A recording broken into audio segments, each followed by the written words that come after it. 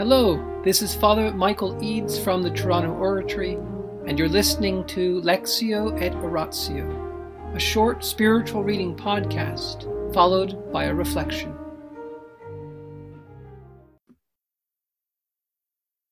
The Life of St. Philip Neri by Antonio Gallonio, Section 13, Chapter 154. Niccolo Gigli, who was dying, is comforted by Philip to a marvelous extent. Niccolo Gigli, a priest of our congregation and a man of many outstanding virtues, although with no self-conceit, became gravely ill, and the disease appeared to be so dangerous that he was close to death. Philip visited him regularly, for his singular virtue made him dear to him, and he encouraged him in his struggle against the assaults of the devil. It happened on one occasion that as he approached his end, he began to be attacked by the enemy in various ways, which on this occasion came to our notice. Philip was celebrating Mass in his private chapel, and the fathers were having dinner when we heard a noise above the ceiling of the refectory. The place where Niccolo lay was quite close, as was the chapel where Philip was offering the saving sacrifice to the Divine Majesty. Now, when the noise began, some of the fathers thought it was thunder. Others heard what sounded like large and heavy stones being violently dragged across the vaulted ceiling of the refectory. In fact, not everyone could hear the noise, but of the priests, Pietro Consolini and Prometeo Pellegrini heard it. While the noise was going on, Philip was praying earnestly for the sick man, and then summoned his servers. Consolini was the first to arrive, and he said to him, "Go to Niccolo at once. I want to know what is happening to him straight away." Consolini rushed off and found the dying priest, with his hands joined, his face calm and joyful, saying, "Let us give thanks to the Lord our God. He came, he went, he is conquered." He kept repeating these words, from which it could be deduced that he had been struggling against the devil, whose appearance he could not avoid, and had been miraculously helped by Philip, through whose aid he had been delivered from the rage and threats of the devil. When our Holy Father arrived, Niccolo said, "O Father, my Father, how could it have happened that I never knew you until now? Now that I am dying, now I begin to realize what sort of man you are." Since Niccolo Gigli was a man who lived in our congregation for many years with notable integrity, I will take the opportunity to say a few other things worth recording about him.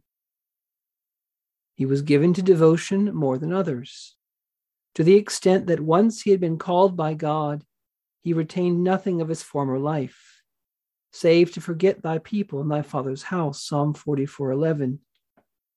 He was so oblivious to his relations that he never even thought of them at all. As a result, when letters came to him in Rome from France, he would not read them. In fact, he would throw the bundle of letters tied together into the fire. He was diligent in prayer and more apt to obedience than anyone, exceeding all in his lack of concern for himself. He was very assiduous in hearing confessions, outstanding for his love of God and his charity towards others, while considering himself beneath contempt. For a long time, he directed the convent of St. Francis of Rome with mildness and without arguments. He foresaw the day he would die before he took to his bed and spoke about it. As he neared death, he was strengthened by the sacraments of the Church and spent his last day giving every sign of holiness. He died, as I have said, in 1591 on the 14th of June. In the name of the Father, and the Son, and the Holy Spirit. Amen. Angels of God, our guardians dear, to whom God's love commits us here, ever this day be at our side, to light and guard, to rule and guide. Amen. Most Sacred Heart of Jesus, Teacher of teachers, have mercy on us. Saint Philip Neri, gentle guide of youth, Apostle of Rome, vessel of the Holy Ghost, pray for us. In the name of the Father, and the Son, and the Holy Spirit. Amen. Father Niccolo was a very zealous priest, very good priest, very faithful priest. He had known St. Philip for many years. And yet, what does Niccolo say at the end here? How could it have happened that I never knew you until now? Now that I'm dying, now I begin to realize what sort of man you are. In other words, Philip was somewhat unknown to Niccolo. Niccolo cared for him. He lived under his authority. He worked beside him. And yet somehow Niccolo didn't grasp the depth of St. Philip's holiness. God does not always reveal to each of us the good things of those around us. In fact, oftentimes, saints are not even recognized by those who live with them.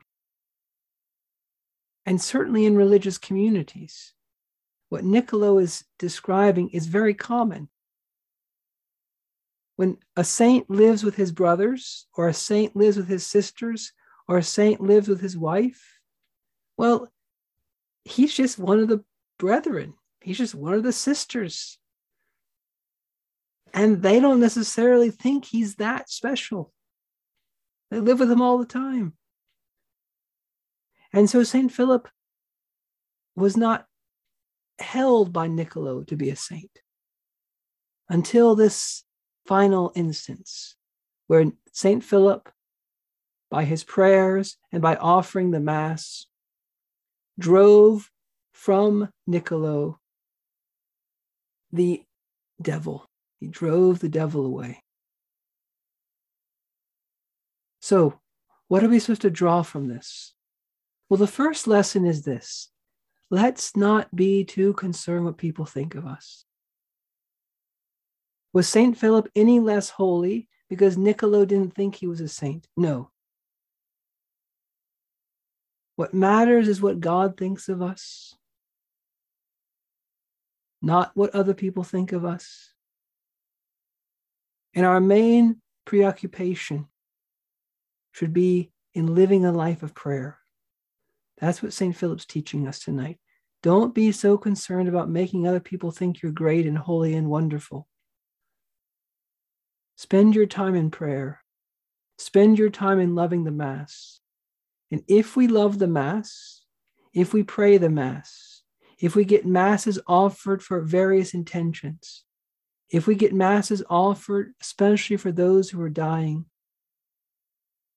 then we too will help drive the devil away from people. St. Philip used to say, the devil hates nothing so much as prayer.